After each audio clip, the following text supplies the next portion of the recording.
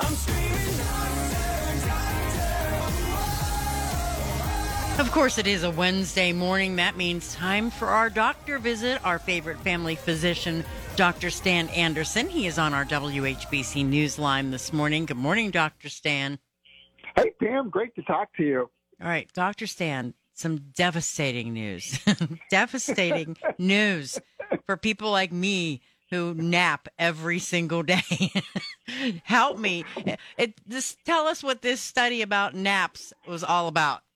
Yeah, there was just an interesting association, not cause, but association, that people who had more frequent napping during the day was associated with increased risk of developing high blood pressure and eventually developing a stroke.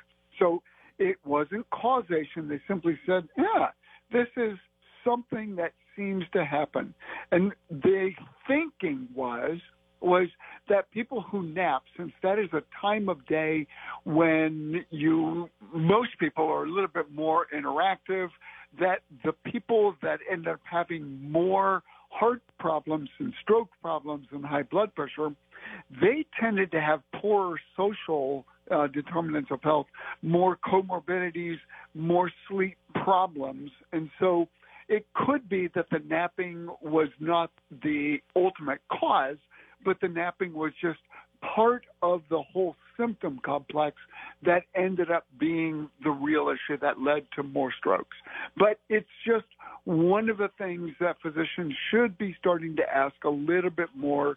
Do you nap frequently? Because that might be a harbinger of something bad. Oh, well, it's a little bit of a relief.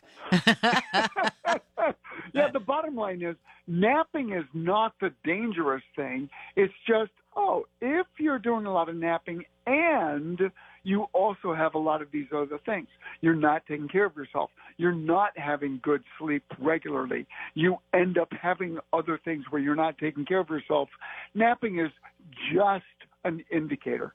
Okay. All right. I'll keep that in mind when I lay down for my nap this afternoon. All right, let's get to something a little on a more serious side. The COVID boosters, I want to talk about that. It is the final Wednesday of July. We're going into the month of August. School's going to start up again. And, let's talk about getting the booster. Maybe, what about teachers and parents with their kids? I mean, what should we be doing here? Yeah, now here's where there's a lot of debate and a lot of concern, and the body of evidence seems to be if you're a teacher and you have a risk because you're going to be around a lot of kids, whether they mask or not is almost irrelevant because for the most part, kids don't mask correctly.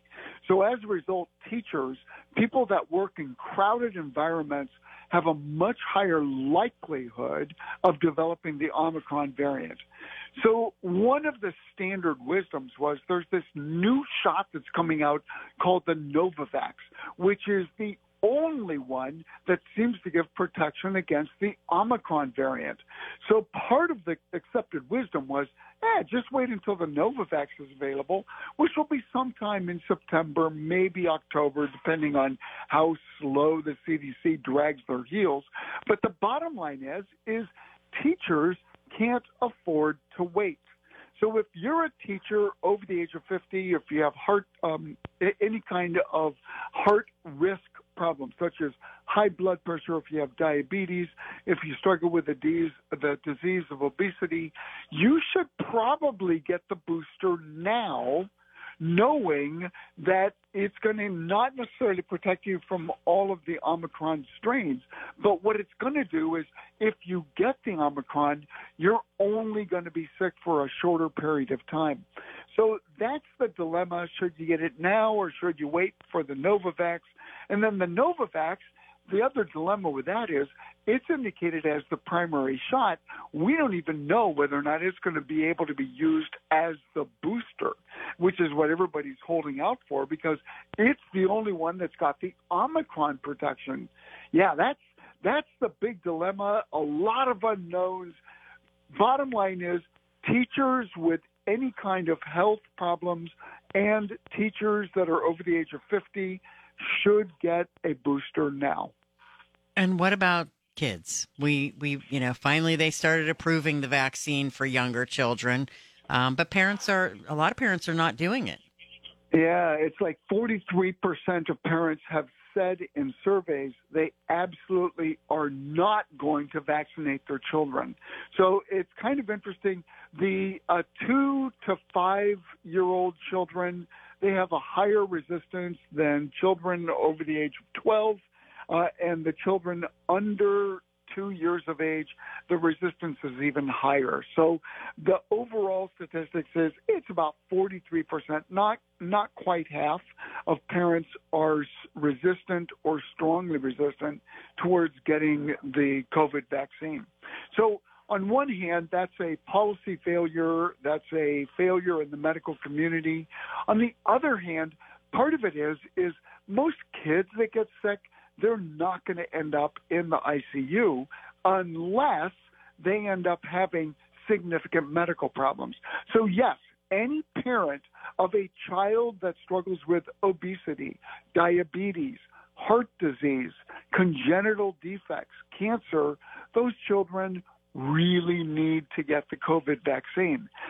Otherwise, an otherwise healthy child, am I going to fault a parent? I'm not going to tell them that they shouldn't do what's in their conscience. The child likely won't get sick. The big issue is the child could potentially spread it to someone else that's vulnerable.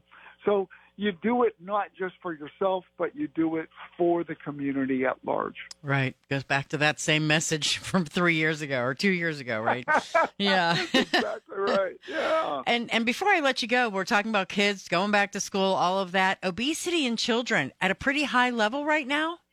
Yeah, this is really, really unfortunate. So this was published, it was one of those Reinberg studies published in the research letter in JAMA Pediatrics. They looked at children between 2011 to 2012 and then from 2017 to 2020. The obesity rates for children between 2 and 5 years of age all went way, way up. It's now sitting right around 20%. So what that means is 1 in 5 children have the disease of obesity, which is dramatically going to change the trajectory of their lifespan. They're going to end up having body image issues. They're going to have more diseases. They're going to not live as long. So the disease of obesity is now so prevalent that, yeah, children that are getting it, their life is dramatically going to be negatively affected. We're seeing more and more teenagers getting bariatric surgery in order to try to correct their disease process. This is an unfortunate public health crisis. That is the real crisis. I mean, the World Health Organization just listed monkeypox as a crisis, and there's only been 5 people that have died from monkeypox. But diseases such as obesity, where people die dramatically in higher droves, is not a crisis. So you end up having some politicalization of the pronouncements. Yeah. Well, certainly, you're right. I look at the monkeypox thing and anyway, but we'll talk more about that another time. Okay. All right, Dr. Stan, you have a great weekend, and we'll chat with you next Wednesday. Thanks, Pam. Look forward to it.